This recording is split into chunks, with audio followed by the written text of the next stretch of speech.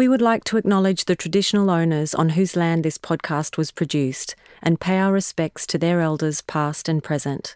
We would also like to acknowledge the commitment and sacrifice of First Nations people in the preservation of country and culture. This was and always will be Aboriginal land. Hello, I'm Scotia Monkovich.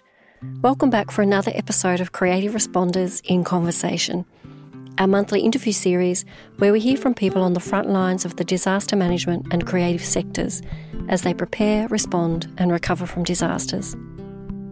We've got a great episode for you today. I'm joined by Nathan Harrison, who is part of Boho Interactive.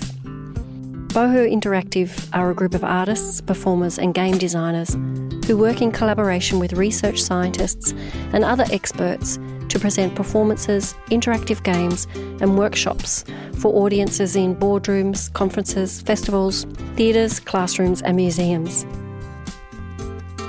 I have followed their work for a while now and loved having the opportunity to speak with Nathan more about their work and the power of games to ignite creativity, create shared languages and foster collaboration. Please enjoy my conversation with Nathan Harrison. So thanks for joining us for Creative Responders, Nathan. Where are you joining us from today? I'm on Bidjigal land in South Sydney. Great. It's very sunny outside. I'm very do I throw away all of my other commitments for today and run to the beach? Oh, how nice. I'd say yes. It feels like the right thing to do. Well, I'm joining you from Meanjin in Brisbane, the land of the Yagara and Turrbal people. And we also have a sunny day. It feels like summer has suddenly arrived, and certainly after such a wet period, to have a bit of sunshine drying us up is really lovely. It's nice. It's really nice. Yeah. So, Nathan, you're part of the Boho Interactive. Do you call it a collective? Yeah, I think we call ourselves a collective. We're just, yeah. So a collective of artists and game designers working with a really broad range of organisations across science, arts, research, government, both here in Australia and around the world. And I'd love to start off by hearing about how you first became involved with the collective and what was your background that led you to this type of work? I have a background in theatre and performance. I studied at University of Wollongong. And out of that uni, me and I guess a whole bunch of friends decided to just keep making work together. We were called Applespiel. And we did a lot of interactive work, a lot of work where the audience were just, really participatory work. Our first show was we built a model of a local area out of paddle pop sticks and coloured cardboard and asked people to suggest changes. And we would kind of enact all these changes and these visions that people had of their local area onto this tiny little model on the floor. And it was a very playful way to do that. And then I met a few of the people from Boho at a couple of festivals. This Is Not Art up in Newcastle and then also in Canberra. And in 2012, Applespiel were taking a show to Edinburgh Fringe because we hated having money. So we decided to just burn it all by doing a really long and unsuccessful season of the show. But Boho were working on a project over in the UK that year as well. And David Finnegan and David Shaw just got in touch and were like, hey, do you want to come after Edinburgh? Do you want to come and hang out with us? And we're going to try and make something. And I was like, that sounds great.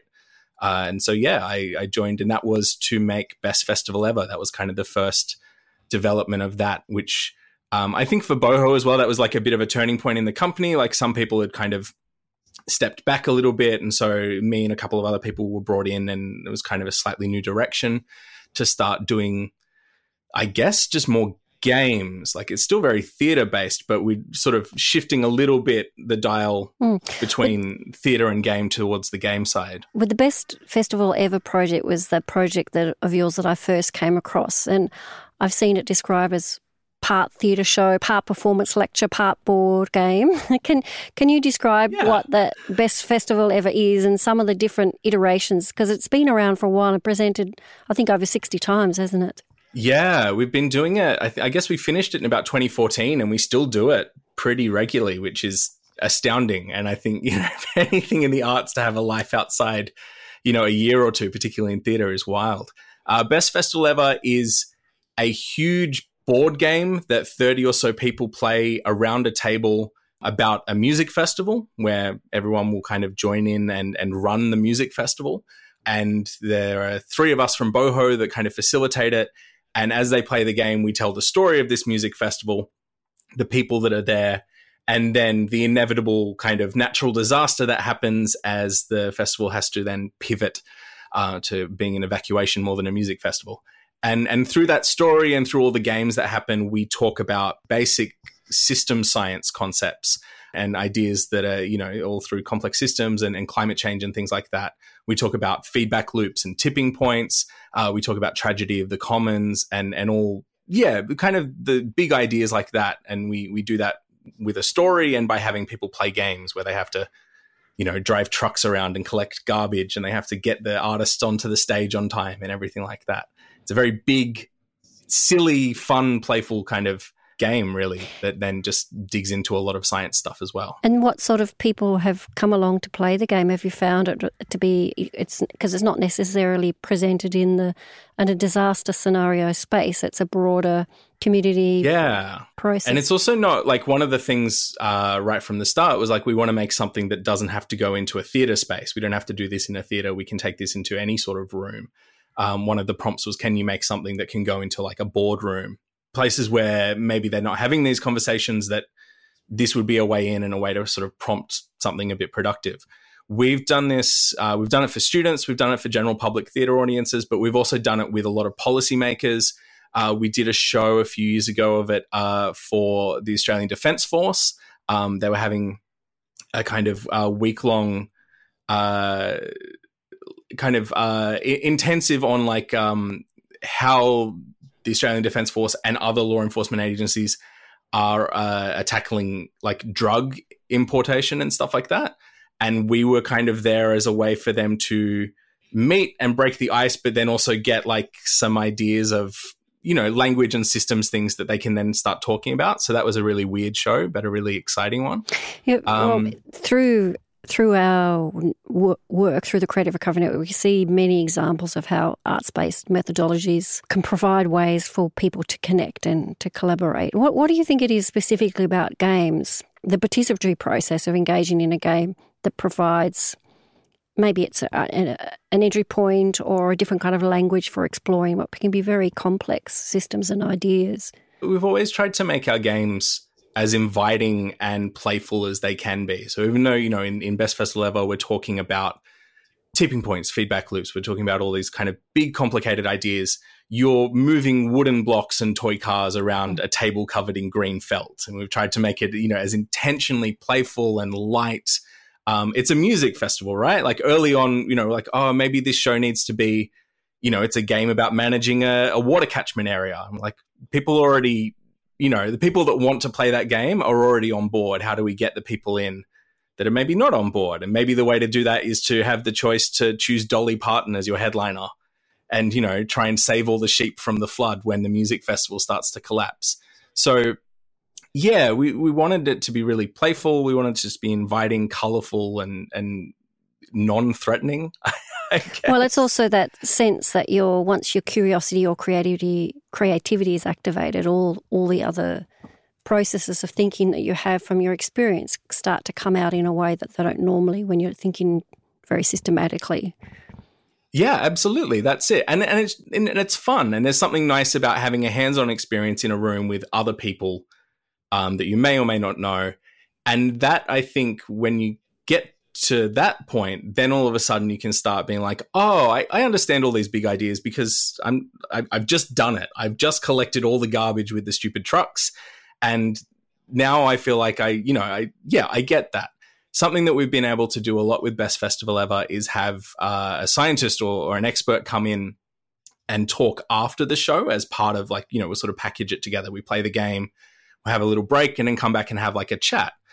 And something that's been really exciting and rewarding is having people with no, science background or experience in this or anything like that play this game and all of a sudden build together a toolkit and a set of language that they can then have a really good, rich conversation with this scientist and ask good questions and feel, kind of empowered and confident in having that conversation when I think, they might not have been able to before. And that's great for the scientist as well. Whenever we do that, they get a real kick out of being able to really dig into some stuff because they've got a good grounding in the game that everyone's just played, where, you know, we can talk from that. It's a good base for the conversation. Creating bridges and shared language. Yeah, absolutely. And just, I think, you know, having an experience, you know, like, as I said, I have a theatre background or whatever, but like theatre and anything like that is at its best when you feel fully involved and immersed. And so being able to have your hands on it and being able to control the story in some way, I think just helps you kind of put things together and have an experience and connect with those ideas in a better way. Well, that's the basis, as they say, around resilience building, to be able to have a language, to have choices and some sort of self-representation, I suppose. Yeah. And like autonomy, having a bit of, absolutely. Well, one of the things that we talk a lot about within disaster planning at the moment is the need to reimagine futures. You know, things are changing so rapidly, and some of the things that will occur we can predict and others is an unknown, particularly in the light of the climate crisis and how we need to adapt our approach to these new realities and the scale and the compounding impacts of these disasters. Once you get people into a mindset of play, they are automatically thinking more creatively and communicating in different ways, which is so useful in future thinking. Primary reason why we look at having science fiction writers, etc., involved in scenario thinking. But you explore this kind of future thinking in a project in Canberra called Futures with a capital F. That was a very fun and weird show. We made that just coming out of lockdown in 2020, and it was a real like, oh, we're back doing a thing again, and that's strange. So it was, it had a specific focus on building resilience into the future in anticipating disasters. What was the context? Can you talk a bit about how that worked? Yeah, so that show kind of came about through a commission from Canberra Theatre Centre to make a game about Canberra. And at that point, we'd been having a lot of conversations with people in emergency management and a lot of conversations just about future scenarios and how we think about different futures and how we can kind of compartmentalize them and how that can be a productive tool, not for just the prediction itself, but then thinking about, cool, what has to happen in between? If this is the thing we want, what are the steps that let us get there? So we decided to make a game about the future of Canberra.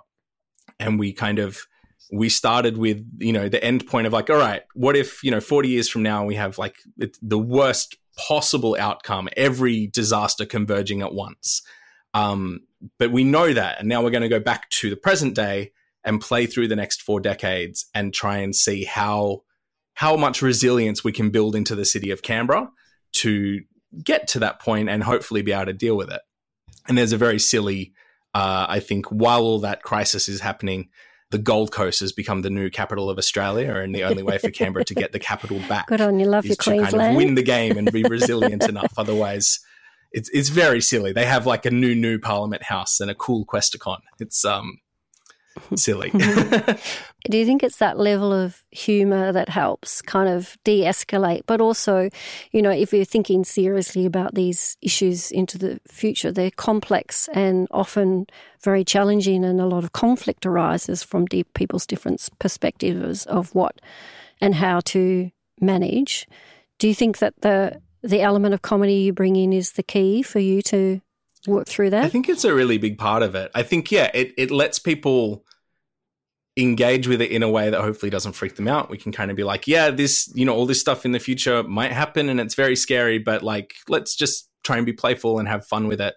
And I think by leaning into, I guess, like a lot of those comedy tropes and anything to do with a disaster, we're going to like lean right into disaster movies and, you know, have all those really kind of cinematic, like little snapshots of a thing.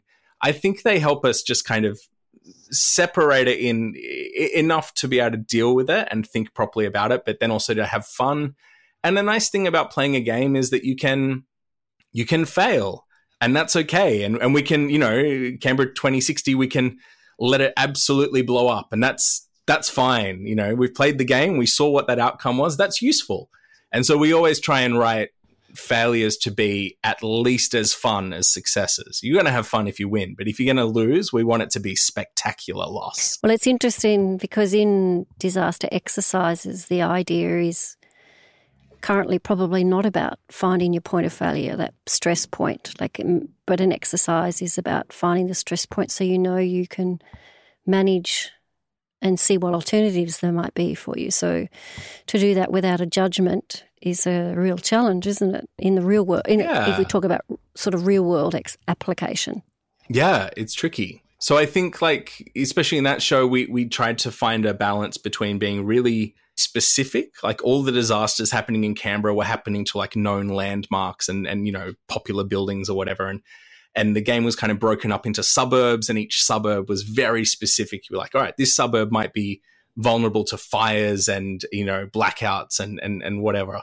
But then kind of trying to pair that specificity and being like, cool, this is like a real thing that could happen, but we're going to be a bit silly about it too. So we can at least kind of dive right in, but then, you know, not feel too bad about it, I guess. Well, or again, at least like enjoy the catastrophe while we're in a game. And then we can sort of sit back and think about what we do actually want and what we might actually need to do. I suppose that's the thing, isn't it? It's all very well to play a game, but what are the actions or the learnings, and how can they be articulated back into perhaps the more realistic way of using this information or these new ways of thinking? So does your game, or where do you see the kind of, I suppose, the step from the game experience into applying new knowledges or new learnings or new languages? Yeah, for us, I think in all our games, the, you know, half an hour after the game is just as important as the game itself. So the conversation that we usually try and lead or set up in some way to let people digest and think about it and talk about it in a productive way. We think that's just as important as the game. We're going to have fun. We're going to, you know, let this thing blow up or whatever, or try and avert that. But then we're going to sit down and we're going to say, hey, so these things that we made quite silly in this game, these are based on real things. This is a real world thing, and we're going to have to deal with some of this. What are the little kind of points of leverage or influence in the game that we can talk about that are actually like real points of leverage that we have decisions to make over the next few decades? So for us, it's always about, we're going to sit down and have fun and have this really playful experience where we learn some stuff, and then we're going to chat about the kind of, I guess, the real world analog for that. That's really, really important part of any game for us. Well, that's the articulated learning, isn't it? I'm interested in the concept of how games can give participants a real sense of agency, or this self-determination that we mentioned before. We talk a lot about developing agency among young people, in particular in relation to disaster planning, as that's a big gap, I think, in terms of knowledge and knowledge holders. And there's been a growing understanding in recent years about how important it is for them to have a sense of responsibility and a role to play, particularly in the preparedness phase. So you worked with a group of young people at Eden Marine High School, which is on the south coast of New South Wales in the Bigger Valley Shire. I'd love to hear about the process of those interactive sessions, and if you had any observations on how this kind of games-based methodologies works with that age group specifically, and how it kind of built their knowledge or their self-determination. Yeah, a really lovely time for us. I think they were years 9, 10 and 11, I want to say. We went down and we ran a couple of games. It was a couple of games that we made in Singapore a few years ago about disasters, and very much about the period of time in disasters between the first warning signs and the event actually happening. So all those games, there's nothing to do with the moment itself. There's nothing to do with like the cleanup or recovery. We're like, that's a separate game. We're very interested in the decisions that you have to make when you have limited information and there's a disaster may or may not happen in the next few days. And just that sort of ongoing trade-off between certainty and ability to act. You know, right at the start, you get the first warning sign of a cyclone or something like that. You're like, cool, I've got the most ability to act, but I'm the least confident about what's going to happen, right through to obviously the moment when it's happening. You're like, well, I know what's going to happen now, but it's too late for me to do anything. So all those games that we took down to Eden was sort of about that dynamic. And we played them with the kids. What we did at the start as well, we sort of ran through some of our process of how we make games, how we take, these sort of social ecological systems and then transcribe that into a sort of game. And we did that just by kind of running through that process with the kids and saying like, cool, if we were going to make a game about Eden, about your area, what does that look like? And we kind of went through a lot of those steps, asking questions that we ask when we're starting to make a game. And And then we played our games, and then we kind of spent a while just chatting. I guess just that thing again of like, cool, what was real in the game or what wasn't real in the game?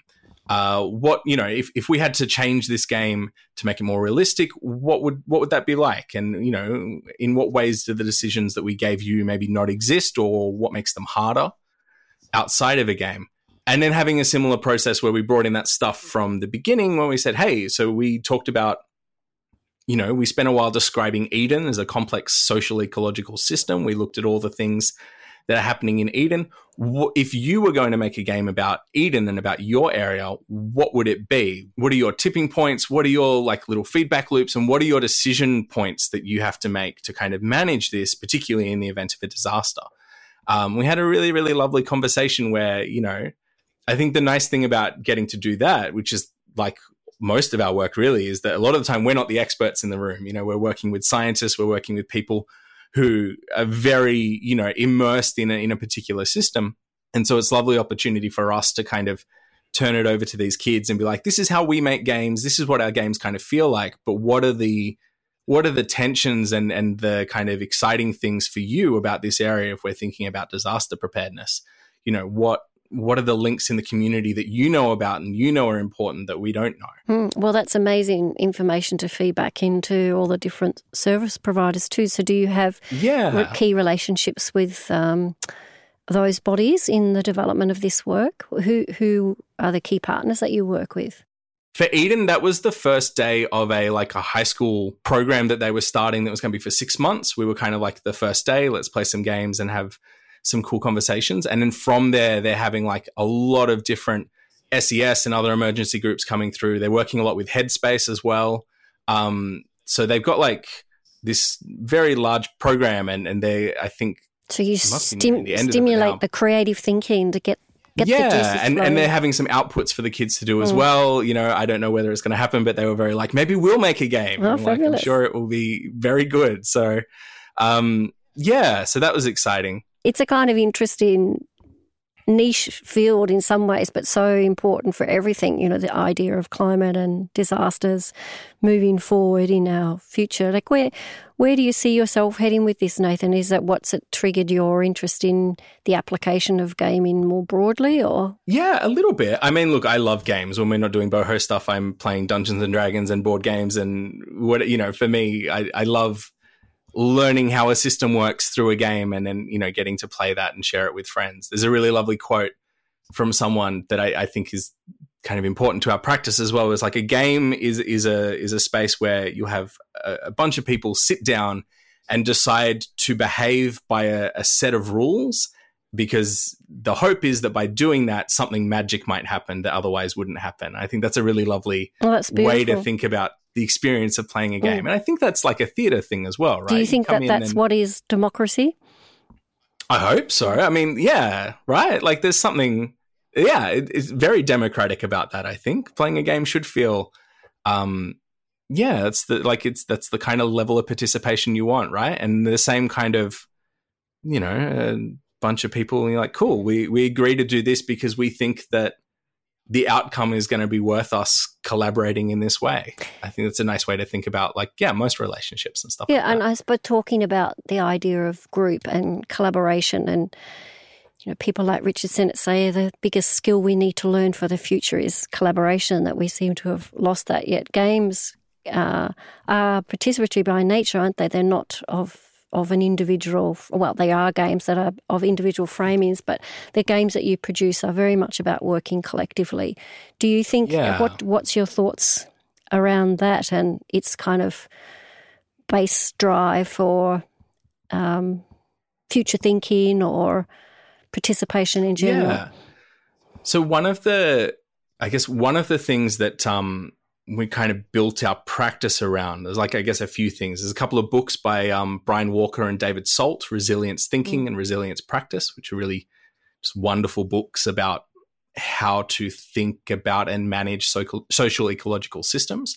And connected to that, there's a process called participatory co-modeling, which I know CSIRO did in the Murray-Darling Basin a lot, where they would talk to all the different groups that are connected to that area, all the environmentalists, traditional landowners, farmers, locals, everyone, and sort of sit down and get them to describe the area, but iterate that process with all these different groups, and then together build a picture of the area that sort of satisfies all these disparate perspectives and all these different, priorities that people have. Because if you ask an environmentalist and a farmer to describe the Murray-Darling, like, they're not going to give you the same picture. But through doing that process, they were able to sort of build together this big sort of composite image and place that in the middle of everybody and get them to come together and sort of say, hey, this is the picture we made. And, if we've done it right, everyone here can kind of agree that, at least from their perspective, this is what it looks like.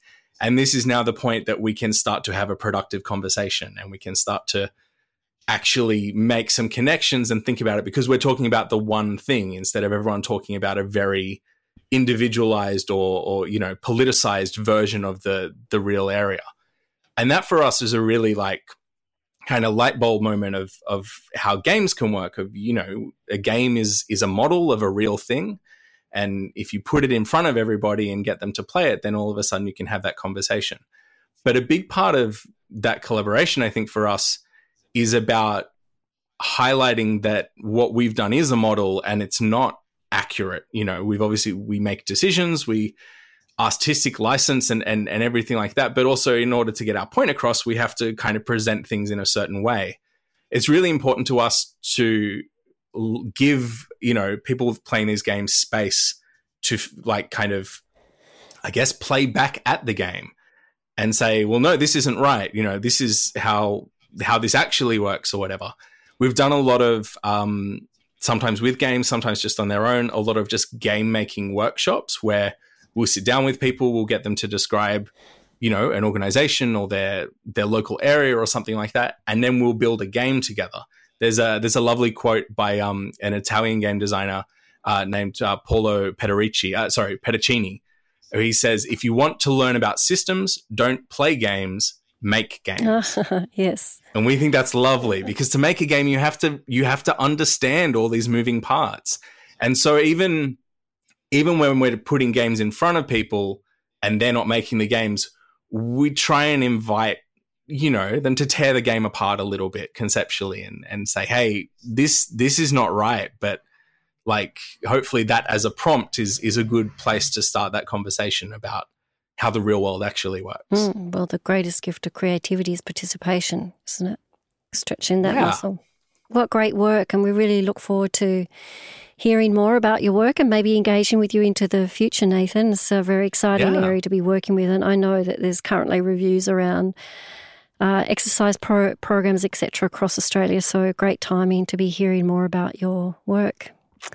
So what, just show as we finish in, what would be one of your favourite games that you like to play, or special games that you like to play that you could tell us a bit about? Ooh, as in that we've made? Or one, your favourite, that you think is a great game. Oh, I'm really loving a game at the moment called Blood on the Clock Tower, which is made by a bunch of Sydney designers and is a social deduction game, kind of like Werewolf or Mafia, if you played games like that. But there's a sort of a complexity to it that is just joyous, and the kind of the amount of little everyone has all these little things going on, and getting to play it or sort of even just sit outside and watch it is just very, it's a wonderfully rich experience. So I really like that. I think just there's something about the complexity of that game that really, scratches an itch for me, and is very, very good. Well, thanks so much for sharing with us, Nathan. If people wanted to know more about you or Boho Interactive, where would we go to find out more about your work? Yeah, our website is bestfestivalever.com.au. It's got all of our projects. We've also got a blog up on the website. Most of our projects will try and blog through the process and ask a lot of the questions we're stuck on and really dig into stuff. And it's a nice kind of record of it's a good record of how far we've come, but also a nice way to reflect on our work. Yeah, I think that's probably the best place to find us. Fantastic. I think what we try and promote is that culture and the arts has a really important role in terms of leadership of systems change or thinking or the ways that we interact with each other in society. And maybe what you're reflecting in the games is the kind of way to unpack that narrative in a way that you can see it and hear it and feel it. So then it's much more applicable in your daily life. Would you see it in that way? Yeah, I hope so. After one of the very first tests we did of Best Festival Ever, this guy came up to us who, again, like no science background at all, like the furthest thing from an academic possible. And he was just like, oh, I understand it now. So the way that everything is connected. So like, we've had like a generation of kids that are playing FIFA at home instead of going out, and that's kind of cascaded, and he had all these dot points and then ended up with like, and that's why England lost to Germany last night. Like, great, you got it. Like whatever has just happened here, you've found a way to like implement that already, which was very exciting for us. Fabulous. Well, thank you again, Nathan. It's been great to speak with you, and we look forward to keeping in touch. Thanks for joining me for Creative Responders in Conversation, and a special thanks to Nathan for joining me. We will include links in our show notes to Boho Interactive's work. We'll also include a range of links and research about how games are being used in disaster management preparedness processes if you'd like to explore further. If you'd like to access episode transcripts and research links related to the podcast, head over to creativerecovery.net.au, where you'll find all of our past episodes. If you're enjoying Creative Responders, we'd love you to rate and review on Apple Podcasts.